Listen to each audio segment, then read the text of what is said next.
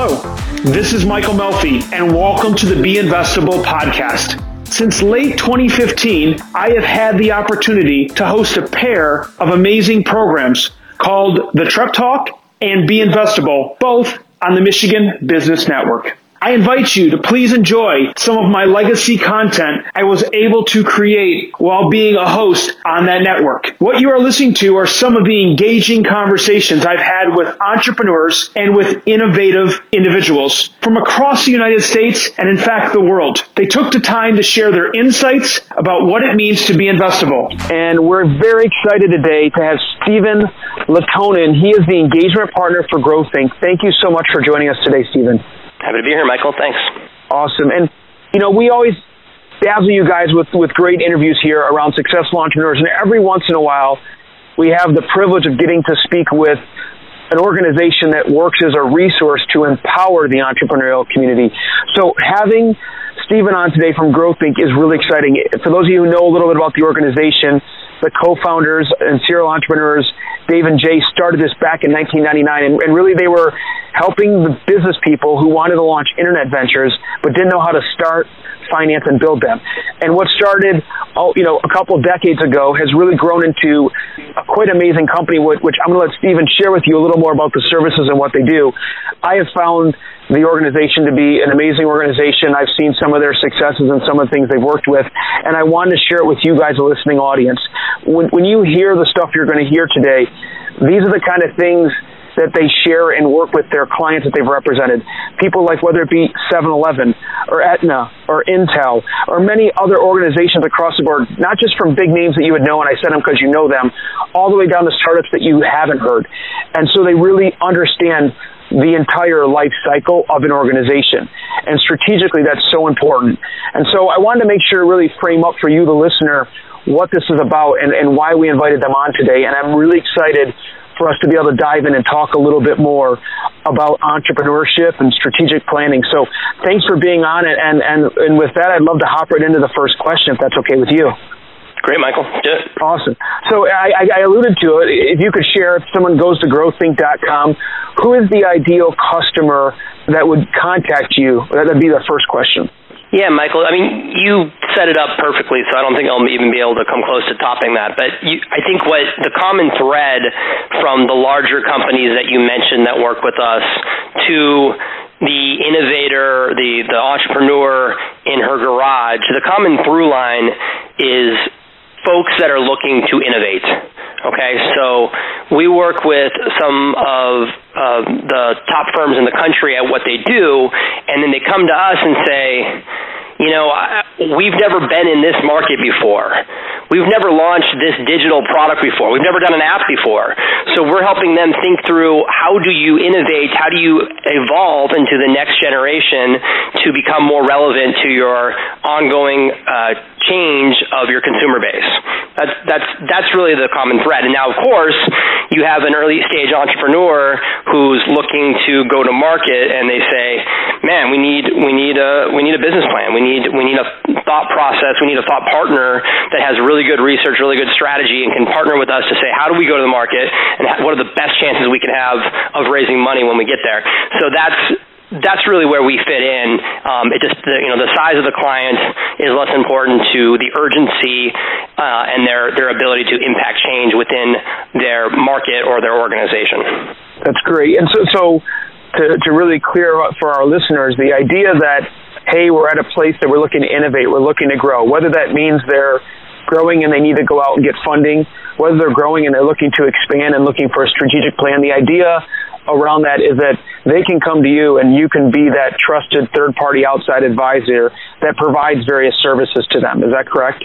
That's right. I think there's reasons to go to a number of different partner firms, and fundamentally, a lot of entrepreneurs are listening to this right now and saying, I don't need any of these people. I can do it myself. And I say, that's awesome. There's no reason why, entrepreneurs are driven to make change happen, and so they don't need others to get in their way. I think when we become a real support, the reason why people come to us, these kinds of change makers called GrowThink, is because, while we've touched a lot of industries and we may have worked in their specific industry, the real reason to come to us is that we've worked with literally thousands of entrepreneurs doing exactly what they've done. So while they might be in a different new innovation, there's no competitors or total white space, we've been down that road before with other people who are looking to try to message that exact experience and that are looking to try to raise money in something that's completely new to the world. So we get that. I think that's really the common through line, is that we understand innovation and change in a world that's constantly evolving. So you took the question right before I got to ask it, because I was going to say, one of the keys to being an entrepreneur is creativity and innovation, right? And so now here I am talking to you, and you're saying, hey, we work with these types of companies.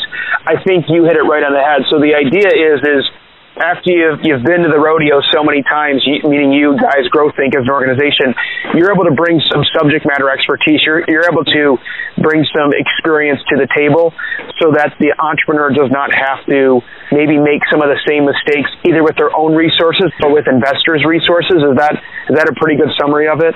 Yeah, you nailed it. And of course, here it's consulting, right? So every engagement is custom and unique and is based upon the particularities of the project team on the GrowThink side and the entrepreneurial team on the client side. So there's no one size fits all. But I'll tell you that the continuum looks like this. Oftentimes, the entrepreneur comes to us with intense creativity, intense ability to innovate. And what do we provide? We provide a couple things. First, we provide a structure. So they're running in 1,000 different directions all at once, and we provide a system and a place to say, to map out for them, this leads to that, leads to the next, leads to the next. So we're building out a decision tree, a map for the entrepreneur, or for the intrapreneur in a larger organization. That's number one, structure. Number two is we're independent, right? So they're in love with, rightly so, they are in love with their ideas, and they should be. And that's the only reason any change happens, is an entrepreneur who combines intense creativity with positive will to make something happen. So what we do is we believe in them and we take their side, but we also say what the other people out in the world might be thinking. So we're able to give them that reaction before they actually go before the big investor and set them up for better success because they've already gone through the hard knocks with our team. Now, the third one seems like the opposite. The other thing we do is that we hire folks that are entrepreneurially motivated. I've had a couple of my own runs with the entrepreneurial, doing my own thing or supporting other startups. And folks like that exist within GrowThink because we at times can be a creative partner with them. So sometimes, it's where we actually are bringing ideas and helping them think through what the articulation of their business might actually look like. So it actually does touch that as well. But I'd say the core is really around structure, process, and an independent outside view. Gotcha. And if someone goes to your website, they're going to see that, they talk about a few things. It looks like there's 4 key areas: business planning, markets research, banking, and dashboards. And I want to spend a few minutes on a few different ones. And, everyone knows that when you're going to get money, you need to create a business plan. That's pretty everyone at least says that. I've seen it done on the back of a napkin. Sure. And so you guys offer, if someone just says, hey, I need some assistance with that, I just need to know the right format to put it in. Or, hey, I really don't know where to start. I need someone to do all the research. I don't know, which I usually don't hear that from entrepreneurs. If you alluded to, you guys really can. You guys couldn't you guys just provide some of the basic structure, or maybe even like the template to be able to get them started with a business plan? Can you help them in any of those ways? Sure. So there's really 2 categories. I think we have tools and templates on our website, and they're available for very little money, and literally 500,000 entrepreneurs have gone on there and taken advantage of these tools and templates. So that's there. Go do it and go forth and make it happen. That's great. Coming to us, yes, we do a lot of packaging. We do a lot of business plans, and we can put together a killer pitch deck. A great financial model. We got some. I'm looking out here on the floor with some of these Excel wizards. I think all of that's there. I just don't emphasize it in this conversation we're having, Michael, because there's plenty of folks that can do that stuff. So the reason to come to us is less about the product per se and more about the experience and working with senior people that really want to move their business forward. Absolutely, and I think it's important to point out because it is easy to get talk about, hey, we can consult you, or we can be your strategic advisor, and there's a lot of people out there that offer that service. I think what's really great is some of the other things you do. Like you said, you can go to our site and for a nominal amount, there's templates and there's other resources out there where you guys create a lot of value for the entrepreneur up front, and that's one of the things that I liked. I know when we talked about that is so important in the TREP communities that we run in and we talk with. It's about the value, and as opposed to saying, hey, you need to pay us to do this, there's some do-it-yourself type solutions you guys have that I think are really great, and I really want to emphasize that to the readers, is that while I think it's great that GrowThink can come in as a strategic advisor, a trusted advisor, and consult you, they do have resources on their site that you can get that stuff and do it yourself, and this is not one-off. 500,000 people they've worked with. That's a lot of entrepreneurs over the years. So I think that's really that's great, Michael. I think just to get off of GrowThink and get back to the listener right now. The whole point, nobody cares about GrowThink. So what's the insight, right? The insight to the entrepreneur is what you just said. It was perfect. Add value in the customer experience before they pay you. That's what the market is saying right now. Is that what you're doing with all these services to your constituents is you're trying to say, hey, this is hopefully useful to you, and then they think of you when they need you for the big one. So absolutely, I think that's a huge insight. So whatever business the listener is running, make sure that you're constantly adding value to people that are interacting with your brand even before they actually pay you some money. Absolutely. I was just with a client last week, and we were going through their isms, and one of them is value leads, money follows. And I do a lot when I talk with entrepreneurs about the value and the value mindset and how important it is to cater to the customer, to the team, and to the funders, and really creating that value for them, because once you do that, you will see growth and success. So when I do bring people on in these podcasts, it's not just about sharing about their companies, because they're in alignment with a lot of what we believe when we're operating our companies and supporting our entrepreneurs. One thing, and this is maybe I'm interested in this personally because I'm a huge fan of what you measure you can create success or growth in. You guys have something called dashboards, and I'm interested in just talking a little bit about that. I think that it's, like I said, so important that entrepreneurs, from as soon as they can, start measuring what they're doing to create some success. Want to speak to that at all? Yeah, so you nailed it. Peter Drucker, management guru, right? He said, if you can't measure it, you can't improve it. So the need for entrepreneurs, especially today, is to relentlessly manage their inputs, to really take data and really take a hard look at it and come up with metrics that you can say, here's where we are, here's where we're going, here's what we've done to improve. One, because if you are trying to fundraise, that makes a better story, doesn't it? And two, if you're trying, this is to try to survive. So forget about anything else. Just to be of value, you need to be improving upon the things that matter. So, the simple question is, what data do we measure and what metrics do we come up with? It depends on your business. But, I ran an education nonprofit that I started. So what did I measure? Well, I measured student feedback. We would go in there and we would ask the students questions about their experience. We had teachers that we would train and onboard in this program, and I measured teacher experience. I measured their ability to be coached, to be improving. Did they feel like they were getting a better experience than when they started? Did they feel like they were becoming better teachers? So that's a very soft measurement, but it was data, and we were working in a soft skill set, which was teaching an after-school program. So that was the measurements that we used, and we tracked it religiously, and we made sure to show that we were driving those metrics upward. So for every entrepreneur, you can do it in a Google Doc. That you alluded to our service offering with dashboards.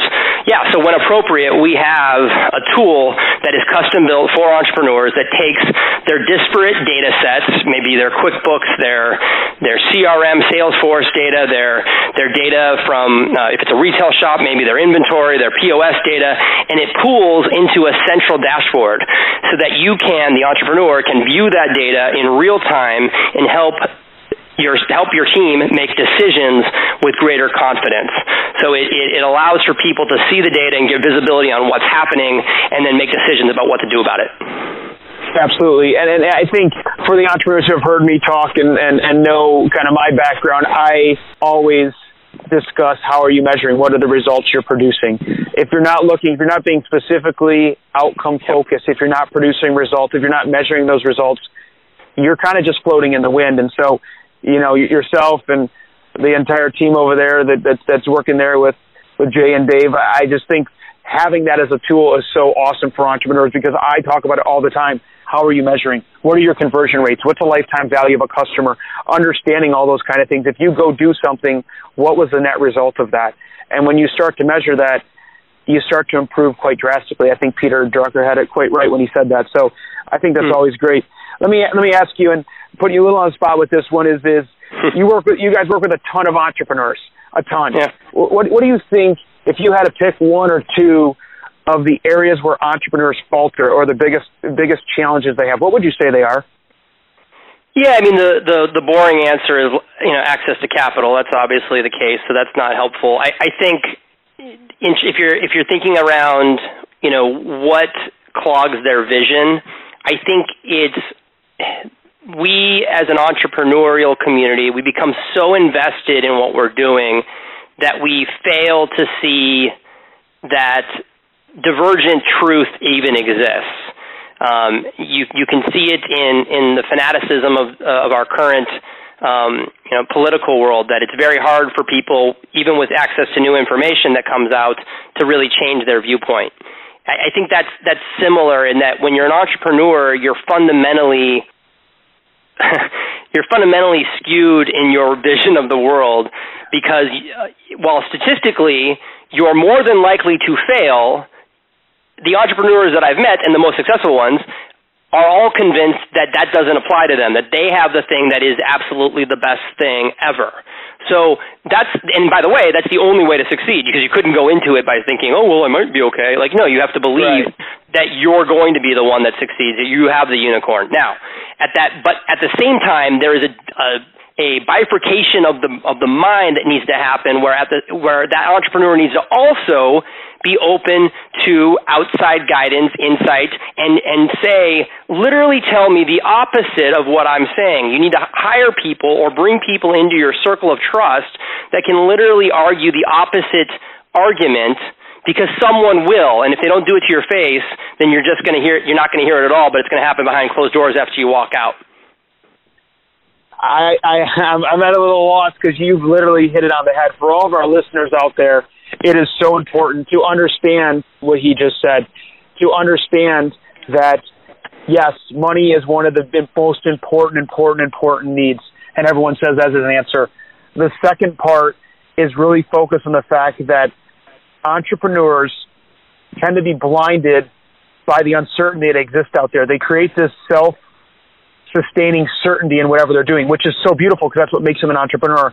And it can also be a complete handicap. And being able to find others who give feedback is such a great thing. I was just at the University of Michigan. We were doing some pitch competitions, and the advice that got given to the people in the room were, if you're going to pitch for two reasons. One of two reasons you better be pitching for. One is to get the money. Pitch to get money. And the second reason, if you're not going to get money, get feedback.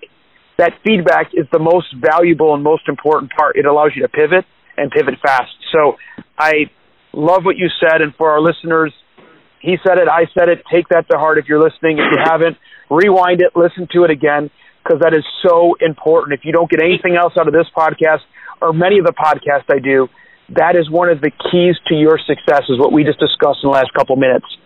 So That's great, Michael. Yeah, it's this weird, ambivalence that an entrepreneur needs to be relentlessly idea-focused and positive, while also being extremely analytical. And if you don't have both of those, you gotta partner up with someone who can be your kind of the sour grapes to your pie in the sky. I think, and you really need both. I think of literature. So many great artists and poets and writers, but they fail to be able to go on the analytical side, which is called criticism. And the great critics, they probably couldn't write. They can tear someone apart, but they can't actually write a poem or a play themselves. But then there's those few like Toni Morrison or T.S. Eliot or Virginia Woolf who they somehow have managed to be able to hold both at the same time and write these beautiful books. But also write these beautiful poems, but also be able to be a literary critic. So I think that's kind of the skill set that I think is most necessary, is to be able to be relentlessly optimistic while also fiercely analytical. I love it. We often will say the pursuit of relentlessness. And so, as an entrepreneur, you have to have that. I think that's great. One of the other things that I'm sure that our entrepreneurs are going to bring up, because we did just allude to funding, and you and I both glossed over it completely, and they're going to come back and say to me, wait a minute, Michael, that's the most important issue. Why'd you skip over it? And so I'm going to at least point it out to you. We all talk about funding. Is what if you could say, what is the one thing that an entrepreneur could do that would improve their chances of being able to obtain funding? Because you guys, and I'm asking that from the standpoint of you work with businesses at all levels, from when they're first starting out all the way up to successful enterprises, and you assist them from an investment banking and iBanking standpoint. Is there one thing that those organizations have in common, or does it change? So the question is, what is something that an entrepreneur can do to increase their likelihood of getting cash? Absolutely. So obviously, everything we just said is part of that. So by going through and really gut checking and having people to criticize and build up, there's a process of improvement of your narrative that happens when you do that. When you improve the narrative and the financial model becomes a little bit more realistic and the assumptions are a little bit less insane, you're going to have more credibility in the market. So that's formally all true, and so everything we said plays right into fundraising. It's all relevant. They go in hand in hand. But the second thing I would say is a little bit more sober, which is you as an entrepreneur. What do? You look at your idea, and then you go out and you say, okay, what's the market size for this? And you build out the total available market, and you say, what's the addressable market? And you talk about your beachhead, and you have all these plans, and that's we help entrepreneurs do those kinds of exercises all the time. Now, the same needs to be true for your financing strategy. It's not if you build it, they will come. It's the analogy is you have a great idea, you have a great glossy deck, but you're the tree that falls in the forest that no one hears. What you need to do is set up an intense fundraising strategy that is realistic. So what I tell people all the time before they say, well, how much is this, how much is this going to cost, and what's it going to be to work with you? We really want to work with you. And I say, wait, before we do any of that, if the whole point is to get you money, let's figure out, is this even realistic for you? Where are you going to go to get the money? What's your plan? Oh, crowdfunding. Okay, talk to me about that. What's that going to look like? Do you believe that if you're a B2B software, maybe this isn't the best, excuse me for all the B2B software folks out there that killed it on crowdfunder, but what I'm trying to say is you got to come up with a strategy that's relevant to the market you're trying to raise the money for. Do you pal around with folks in the valley at all the big VCs? Great. Is that realistic, or do you not know anyone, friends and family? I don't have any rich uncles, so are they gonna come in with some money? Maybe they are. You gotta think through that and put together your list and say, here's the plan to here's the plan to hammer the list once we have everything in place. Does that make sense? Makes total sense. Yeah, absolutely. You gotta be realistic, just like any sale. So if I'm going to sell, my widget in the business plan, I have a plan to sell it. What's your plan to sell your idea? Because you need to have an ability to say, if we got everyone to come in, is that even going to help us finish out this round? And obviously that first round, we're not talking about a lot of money. It's maybe $500,000 that could set people off and really get to the next milestone. But you just got to build backwards. Like Dave Levinsky says, start at the end. What's the 500? How do I get to 500K? Who do I need to talk to? And what's the percentage likelihood that each of those people are going to close? 100%. I mean, you just described, to some of the people on the call, business development or a sales funnel, and I always tell people the ability to sell is the ability to influence. The ability to fundraise is the ability to influence. If you can't sell, if you can't influence, you're going to have a challenging time with fundraising. And if you're not that person, that's okay, but you got to partner up with someone who can be your exactly, and that is so very important. Well, I think that's absolutely great advice, and I want to thank you for all the insight and wisdom you shared with our listeners today. It was great having you on the show. Michael, thanks a lot. This is a lot of fun. Awesome. Well, I loved it, and I'm sure we'll be doing more of these. Once again, we want to thank Stephen Lehtonen, engagement partner for GrowThink, for coming on the show today. Thank you so very much. You got it. Thank you for taking a look back with me at some of the relevant conversations we've had over the past couple years across the entrepreneurial ecosystem and the investable world. As always, check out the Be Investable podcast's latest episodes here on iTunes. And also, look for some of my blog posts on the Michigan Business Network.